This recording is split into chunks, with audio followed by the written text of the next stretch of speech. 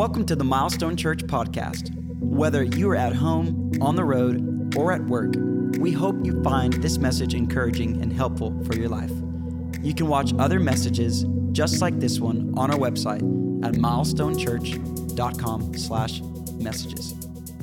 Once again, we want to welcome you to Milestone Church. I want to welcome those of you at our Hazlet campus, our McKinney campus, those of you watching online, or maybe those of you watching by video later. Would you join me in welcoming them? Good to have you guys with us.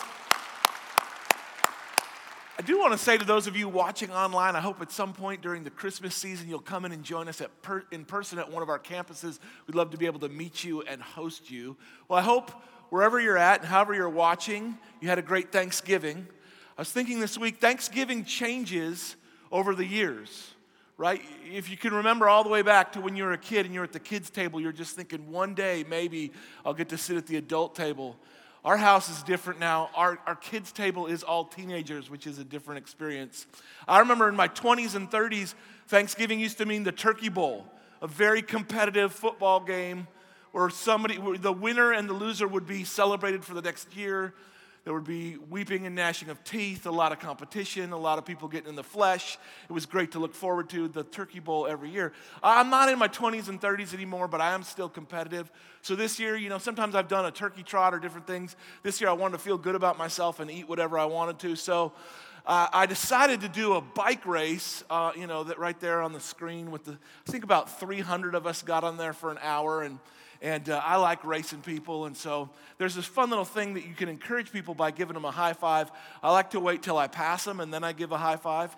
And so in about an hour, I went about 22 miles, and we're getting to the end, and I was like, okay, I'm going to finish top 10. I might finish top 5, and so I was feeling powerful until at the last second, somebody starts storming up the leaderboard, and I was like, this person's amazing. And then I looked at their username. Their username was still pedaling at 79. Whoever you are, I salute you. They flew past me. And so I went from feeling great to like, man, I got a lot of work to do. And so wherever you're at, it's not about racing. It's not just about eating. It's about being grateful. And so I hope at some point during your day or during your week, you had the opportunity to be grateful. Recent research at Calvin College showed a big discrepancy between people who are occasionally remember to be grateful and people who have a grateful disposition. People who have a grateful disposition, they approach it as a way of life. They're not needing outside reminders to be grateful. They're like, you know what? All that I have in my life is a gift. And what this research found is these people are healthier. They have greater mental health. They have greater physical health. They have greater, more intense feelings of gratitude. They have it more frequently. They're grateful for a variety of more things, and they're grateful for more people by just saying, my desire is to be grateful. And I want to thank you. This is not corrective because you, as the people of Milestone Church here at Keller, they're in McKinney, they're in Hazlet, those of you watching online, you're grateful not just on this one day, not just during this week, but you're grateful throughout the whole year as you serve and you do generous things in your community. You're making an impact. Well, we've been in this series, The Good Steward, where we're talking about not just being grateful, but being good stewards. Being faithful with what God has entrusted to us. If you've missed the series, it's okay. You could go back and watch along. I'll just give you a quick review. Here's what the Bible says. When the Bible talks about how do you handle resources, how do you handle money, what is God's? You're like, should we talk about that in church? Well, here's the thing. We love you and we care about you and we want your life to go well. And how we handle our resources, how we handle our money has a big deal in how we feel about ourselves, how we view God, how we treat our spouse, how we treat the people we work with. So the Bible has a lot to say about this. The first thing the Bible says is God owns it all. Psalm 24, the earth is the Lord's and everything. If you're wondering, in the Hebrew it means everything. Every single thing belongs to Him.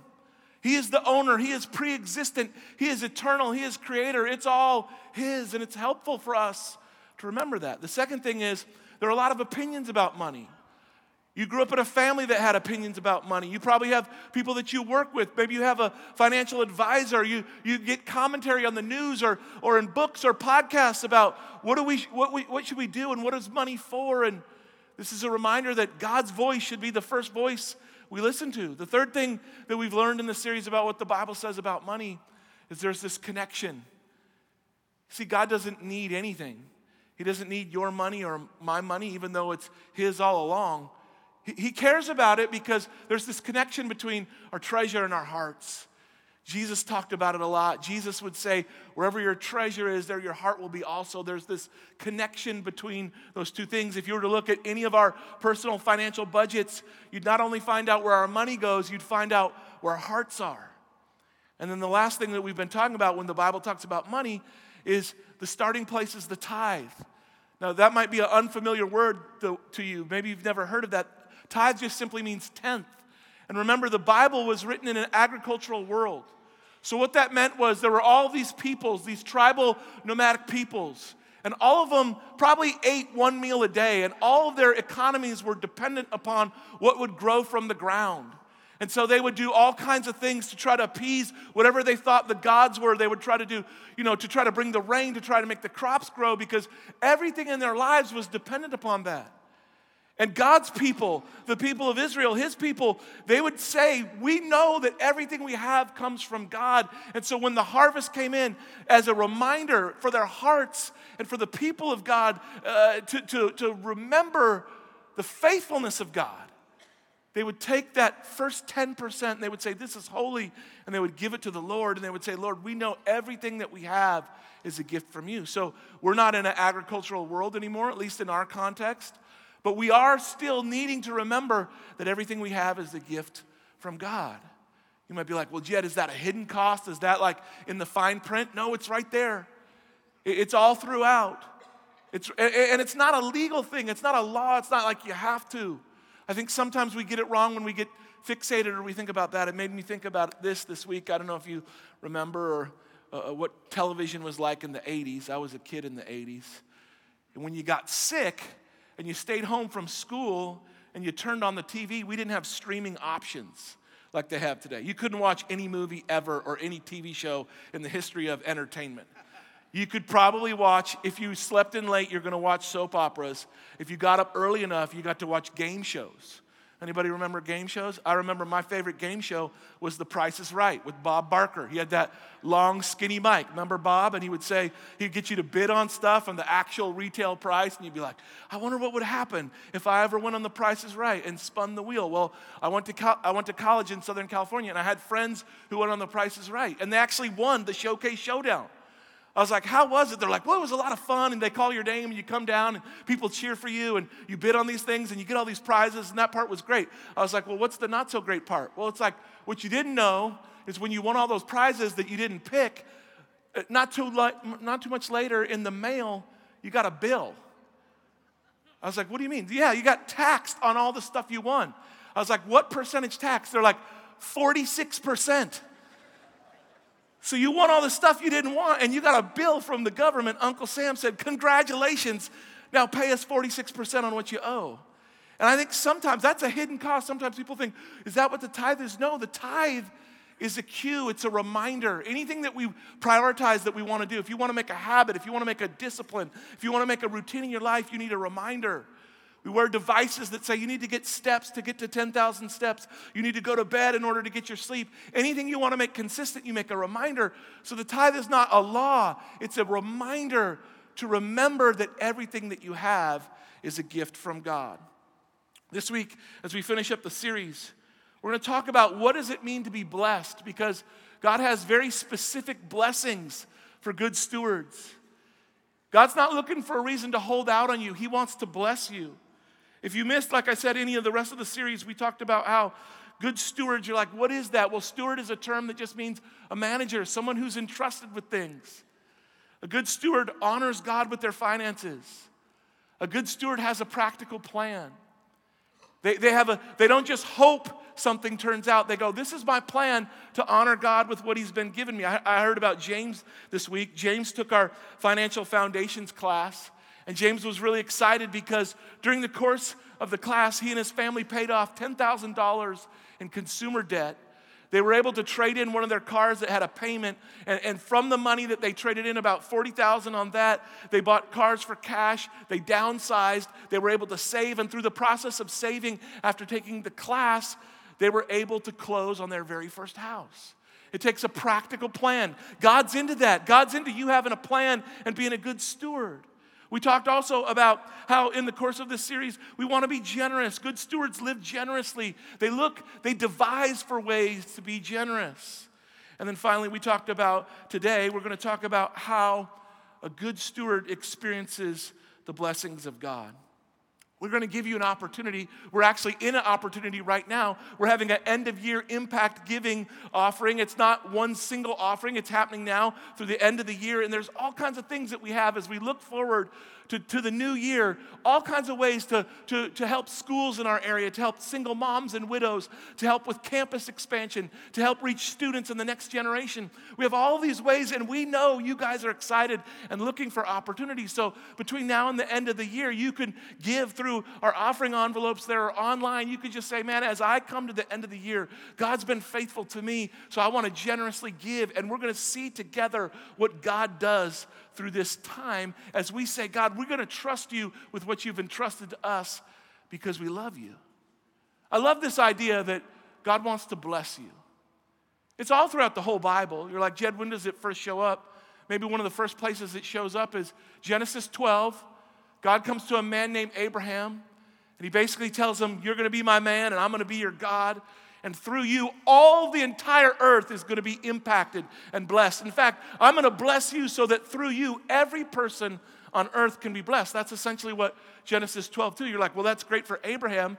What does that have to do with us? Well, maybe you see there, Romans 4:16 says, all those who are the faith of Abraham are his children, his descendants. What that means is every promise that God made to Abraham, if you're of the same faith of Abraham, that promise comes to you. God wants to bless you, not just so that your life is good, not just so that you're happy, not that he's against your happiness, but he wants to bless you so that you can in turn be a blessing.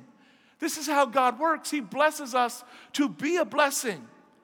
So the question may be, you're like, okay, Jed, well, that's great, but what does it actually mean to be blessed? Well, actually, the Hebrew word literally to be blessed or blessing means God puts his hand on you. Maybe you've seen someone in a prayer time, or maybe you've heard about stretch out your hand or put your hand on them as a blessing. Well, putting your hand on someone and praying a blessing is like saying, blessing, blessing. It's like chai tea.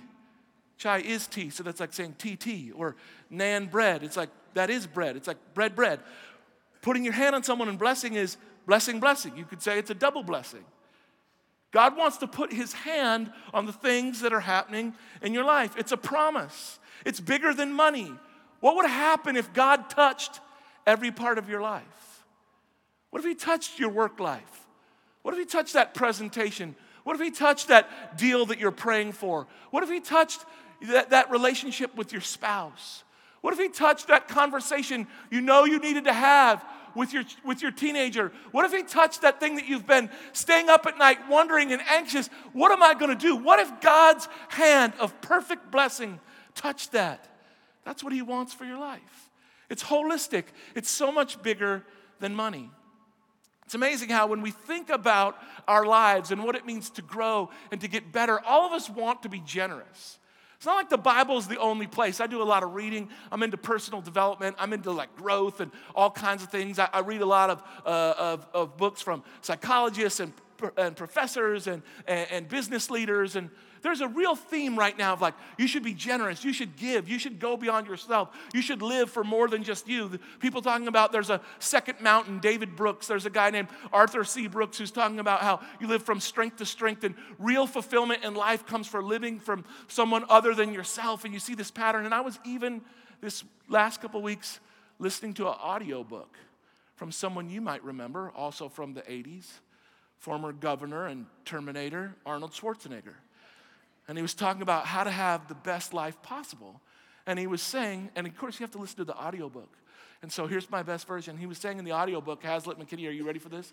You should be generous. It's like, okay, Arnold. I was like, get to the chopper. You should be generous. I'll be back. He said all that stuff in the book. And his point was like, people who are generous live better lives. They're healthier. They're more fulfilled.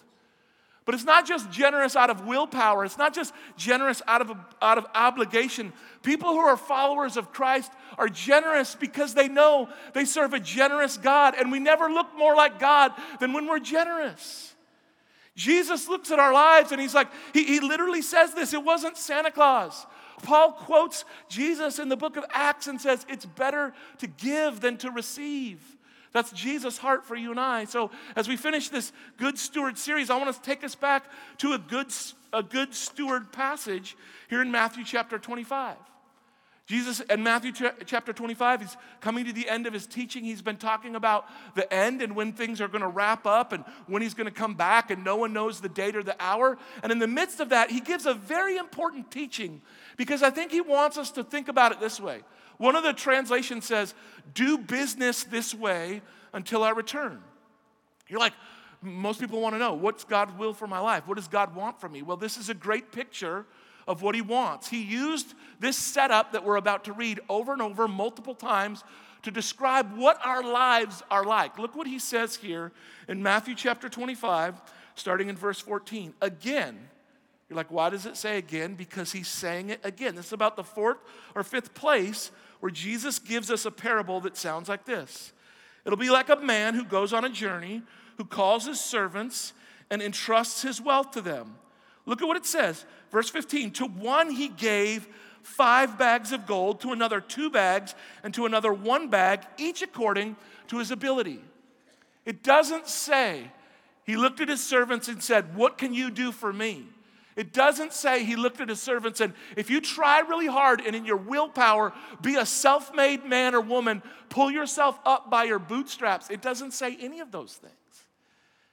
It said to the servants, he gave some 5, he gave some 2, and he gave 1. Now you're like, why did he do that? Why does some give some and some gives others? Well, you could take it up with him. He does what he does, and he gives what he gives, not so that we'll check out what everyone else is doing, but we can think about what did he give me and what has he entrusted to me.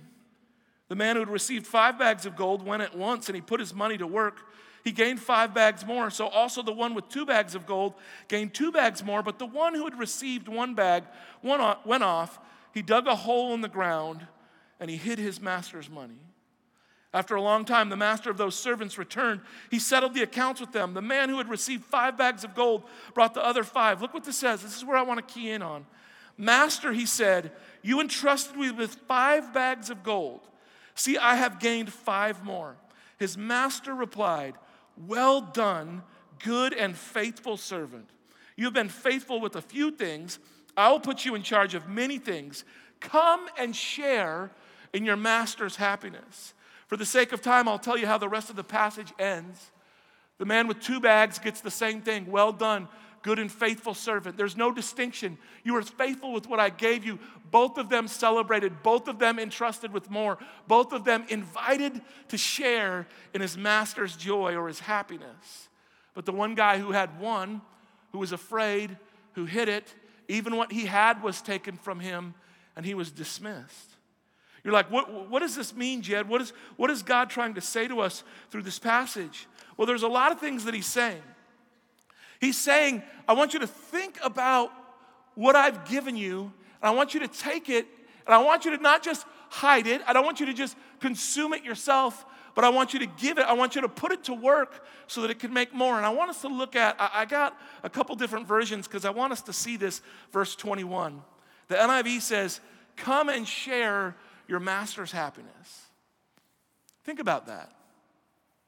He invites us into his happiness, into his joy. Do you ever think about the fact that God has no need, no worry, no anxiety? That's so hard for us to relate to. His joy is eternal, it's abundant, it's never ending. He never has a bad day. He never has a downtime. And he has the joy and that happiness available for all of us. And I know maybe you can relate to this. We're trying to find that joy in so many different places. We all want it. And we all think if I get a little bit further, if I can achieve this, if I can get to this place, if I can experience that, when all the while we have this loving, faithful God who says, I have all the joy you'll ever need. All I'm asking you is to do it my way, and you'll experience it with me. Look at what the ESV says. Enter into the joy of your master. The Message says, good work, you did your job well. From now on, be my partner. The New Living and the Common English both say, let's celebrate together. You're like, Jed, what does this mean? What are you trying to say? Well, I like to think about it like this. God wants to bless you. He wants to put his hand on what you're doing, but the way that happens is it only works his way. I don't know if you've tried it other ways. I have. I'm on a journey. And I'd like to be able to tell you that I'm done. I'm not. I'm growing in this journey with you. Understanding what it means to be a faithful steward, to be a good steward, to take what God's given me and to put it to work so that it'll make more for his kingdom so that I can enter into his joy. And this has been a long journey that's taken me through a bunch of different roads. You know, we've been here as part of the Milestone family for more than 15 years now. But before that, when I went to college, I had a dream to become a sports writer. I know it's real profound. I love sports and I like to write, so I was like, why don't I do that? And God, as generous and gracious as he is, he offered me this dream job because he wasn't going to twist my arm to go into ministry. But he offered it as an opportunity. So I said, okay, God, I'll do it. Now, when I first went into ministry, I was like, God, please, the only thing I'm asking is don't make me do college campus ministry because college students are difficult, and I've spent the last few years around them, and I'd really like a break. And he said, you know what, Jed, I'll take that under consideration, but I got a plan for you. I want you to do campus ministry. I said, thank you, Jesus. And not just campus ministry, but when we first started, when my wife and I first started, we got married. I was 22, she was 20. We just graduated from college. We turned down this job that had a great salary to go into ministry, but this wasn't ministry where you get like a salary from a church. This was ministry where it's like you take a year of your life and it's really hard and you learn principles and you raise support like a missionary. So you go to people and you meet with them and you experience a lot of no's because you're like, hey, have you ever thought about reaching college students? And they say, no. Would you like to? They're like, not really.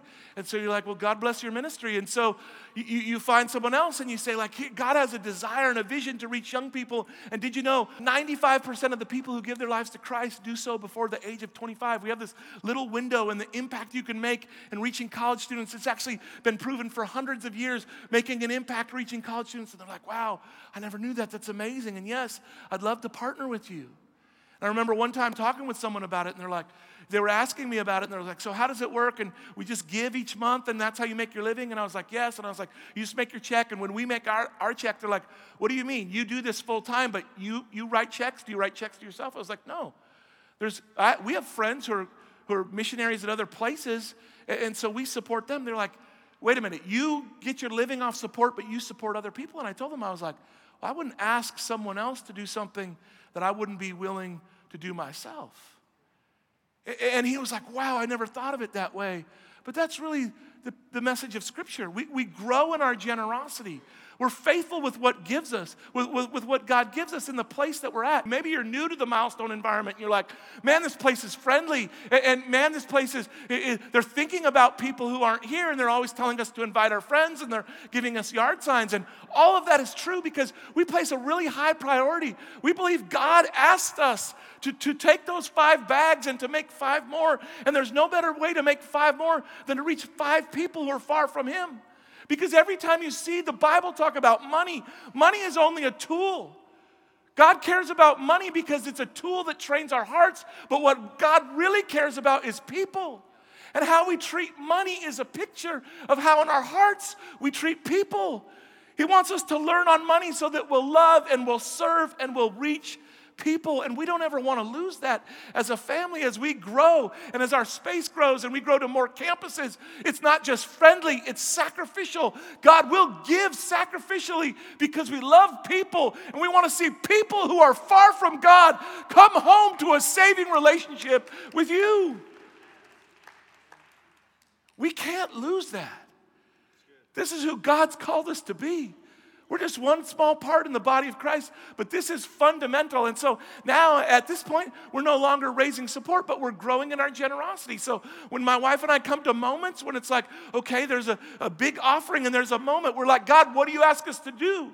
And when we raise support, our whole lives were in the bucket. But now in the same way, our whole lives are still in the bucket. God, it's all yours. Whatever you ask, we'll quickly and simply say, yes, God, I'm in. And it's amazing how when you live that way, and we're not perfect, and it's a challenge, and it's hard, and you're like, God, are you sure you're saying that? And He's like, yeah, that's what I'm saying. But I promise you, every time you say yes, He puts His hand on your life. We don't give to get. It's not like I'm twisting His arm. He doesn't put His hand on my life because I give a certain amount. He puts His hand on my life because He knows My heart is his. I think many of us were like, God, would you put your hand on my life? But what he's wondering is, how's your heart? Not about how's your budget and how's your resources. How's your heart? And here's what I believe. God wants to bless not just me or my family. God wants to bless you. And he has great blessings that he gives to good stewards. And so before I pray for you, I want to make sure we understand what does that mean? How does God bless good stewards? Well, the first thing is he entrusts them with more. Look what this says here, Matthew 25:21. His master replied, well done, good and faithful servant. You've been faithful with a few things. I'll put you in charge of many things. You hear that, you're like, okay, I'm in for that. I'll take some more. Like most people think happiness is just a little bit more. One of the wealthiest men who ever lived, John Rockefeller, they asked him, how much is enough? He said, just a little bit more. We think a little bit more means more significance, more security, more contentment. We think if I can just get a little bit more, I'll have more than enough, and enough so I don't have to be afraid, and then I won't be anxious, and then I won't be worried. But there is no more that's enough to take that away, because human beings in our hard wiring, we have this thing that researchers call scarcity brain.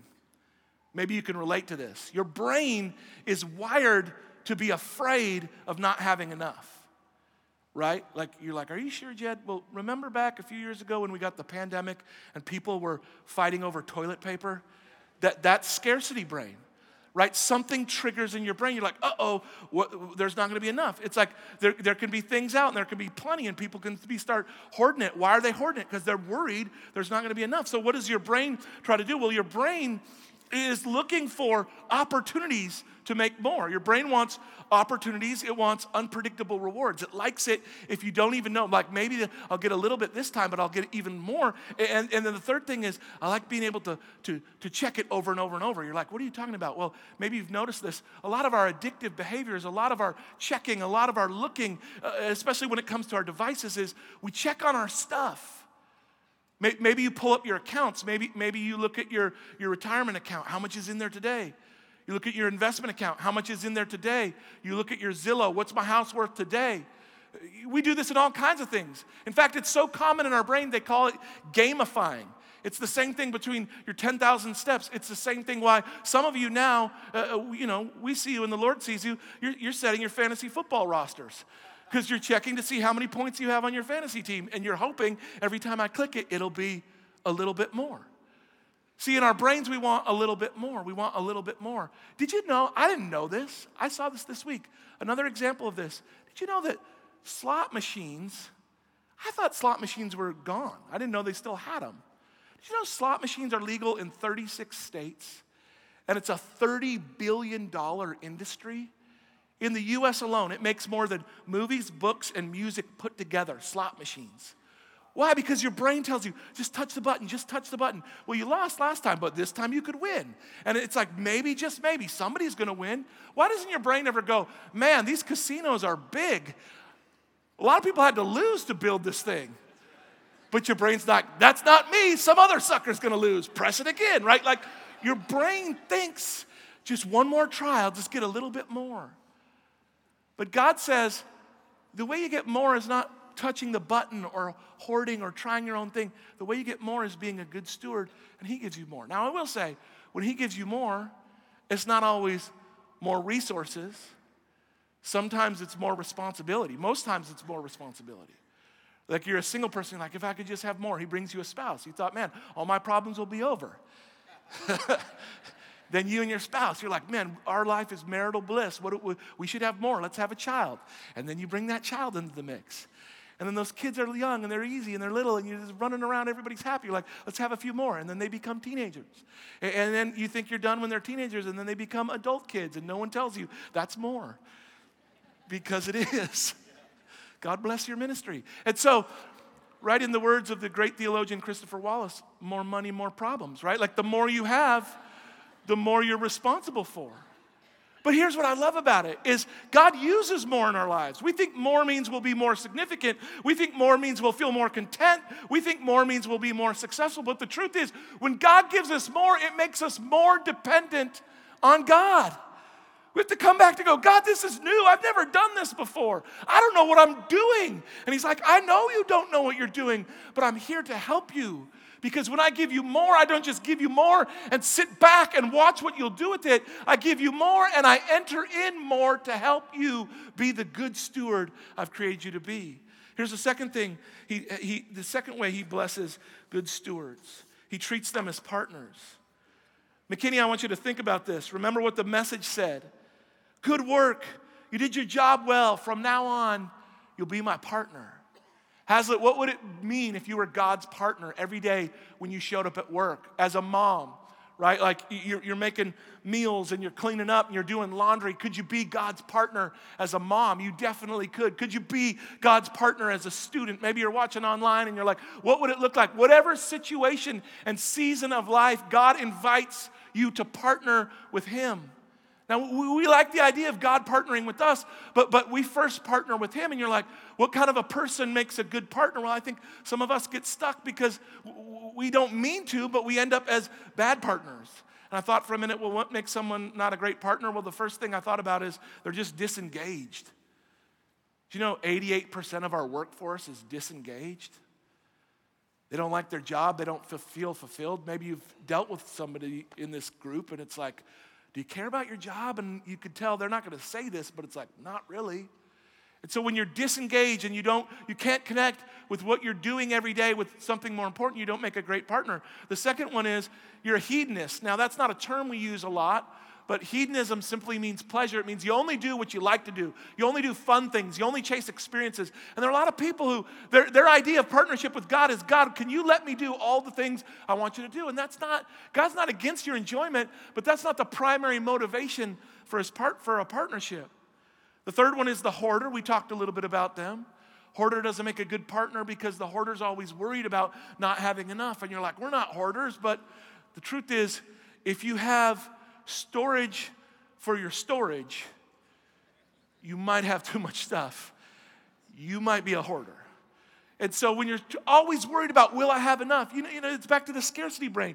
I may need this sometime, and so I'll just keep it. When was the last? If you haven't needed it in 10 years, probably time to let it go. But you hold on to stuff because you're worried. And then the last thing that makes you a bad partner, and this one probably going to surprise you, because I know there's a lot of them in the room watching online at Hazlitt and McKinney. A planner makes a bad partner. You're like, doesn't God want us to have a plan? Yeah, you should have a plan, but you should have a plan with an open hand. You're like, does the Bible actually say that? Well, the Bible says it a lot. The Bible says that many are the plans in a man's heart, but the Lord determines their steps. I know in my life, some of the times it's been hardest to obey God is when I come to God and go, God, check it out. He's like, what's up, Jed? That's how he talks to me. And I say, God, check it out. I got a plan. I worked really hard on it. I thought about it a lot. It's a really good plan. You know what he does? He laughs at me. It's like, that's cute, Jed. I really like your plan. Are we going to use it? No, we're never going to use that plan. It's almost like he talks to me like I talk to my dog. Good boy. Good job. Who's a good boy? You're a good boy. And I know it's hardest for me, but a lot of times my plans, though well-intended and well-meaning, and you should have a plan. You should be diligent. You should be disciplined. God's into all that. But the problem is we make our plans bigger than God, and what ends up happening is we're like, God, would you bless what I'm into? And he's like, I want to bless everything in your life.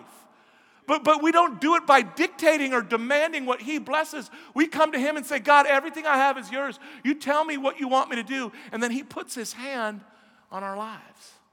Which brings us to the last way that he blesses us. He shares his joy and his happiness with us. Matthew 25:21b, come and share your master's happiness. This is his greatest desire for you. More than your tithe or your offering. He wants those things only because he wants your heart.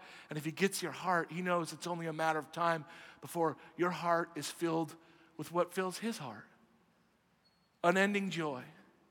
Peace that's greater than your circumstances. I was thinking about this week, and I'm getting a little bit older, turned 50 this year. And I think about the moments in my life, those really big moments. Because really, when you think about those big moments in life, maybe it's, For you, it's you're thinking about the day you get married, or maybe you're thinking about, maybe you're a student and you're thinking about the day you graduate, or you think about, man, the day that you have your first child, or maybe it's you get promoted, or you own your own business, or you own your house, or whatever that is for you, this big experience. You're like, if I could just get to those moments. And you think about your plans for those moments. I want it to feel like this. I want it to look like this. But when you actually, as you get further along in life, what you realize is all the plans are great, but what you really want more than anything else, when you come to those moments, is for the hand of God to be on your life. And for you to realize, this isn't what I thought it was going to look like. This isn't how I planned it. But man, I sense His peace. I sense His presence. I sense His goodness. He's here with me. I think about walking through those moments with other people. I think about losing my dad. You think about that day. What's it going to feel like? How am I going to get through it? God, would you put your hand on my life on a day like that? I think about being with people in ministry over the years and watching them walk through their highest highs and their lowest lows. The thing that's so great about God's blessing is He puts His hand on all those big days. I'm telling you, ever been to a wedding where people did it the right way and they honored God and they sacrificed and they lived pure and they lived holy? It's not about the flowers. It's not about the venue, but God's hand comes on those moments and everyone there goes, God, you're in this place. You love us. You're good. You could be in a hospital and the baby's born, and there might be complications, and the doctors don't know, and you don't know, and you're afraid, but there's an overwhelming sense that it's going to be okay. How do you know? Because the hand of God is on that moment. That's what it means. His blessing, yes, it's resources. Yes, it's provision. Yes, He cares about your work. Yes, He cares about your career. But when He wants to bless you, it's so much bigger. And the great thing about God, His hand of blessing doesn't just come on those big moments. It comes on the small moment. The moment you feel all alone. The moment your head hits the pillow and you think, no one knows how I'm feeling, and I don't know if I can get through another day. When your heart is turned towards Him, in those small moments, His hand comes, rests on you. His goodness, His peace, His presence soothes your heart like no more from anything else. No experience, no promotion, no raise can bring the peace and the comfort and the blessing that His hand brings to those whose hearts are turned towards Him. Let's pray. Jesus, we're so grateful. We sense your hand even now. God, we thank you that everything we have in this life is a gift. We can't good steward our way into a right relationship with Jesus. We can't tithe our way into it. We can't earn it. We can't buy it. It's a gift. Lord, if we never give you anything, you offered your Son Jesus. And you said, if He didn't give us, you said in your word that the God who gave His only Son, would He not give us all things? And so as your people, we're so grateful. Maybe you're here today and you didn't know that was the message of Jesus. Not what we could give to God to try to climb up to Him, but that on our lowest day when we were furthest from Him, He climbed down to be with us. That's the message of Jesus. So all you have to do is right there in your own words, just say, God, I receive you. I want to know you. Will you enter my life? And He'll hear those words and He'll respond to that prayer and He'll become the Lord of your life. Maybe you've already prayed that prayer, but you just needed a reminder. What does it mean to have your Father say, well done, my good and faithful servant? You've been faithful with little things. I want to give you more. Come enter the joy of your Master. Maybe that joy has escaped you. Maybe that gratitude has escaped you. Maybe that perspective's been off. Right where you're at, you can just say, God, it's all yours. I surrender. I'm in. I'm your partner. Wherever you go, I go. Whatever you do, I want to do. I want to join you in what you're doing. God, I'm praying that each of us would be your partners, your good stewards, and would walk with you in sharing your happiness. In Jesus' name, amen. Thanks for listening to this week's message. If there's anything we can do to help you in your walk with Jesus, please don't hesitate to reach out through our website at milestonechurch.com. And if you found this podcast helpful, leave a review on the podcast app or your favorite podcast platform. We hope you have a great week.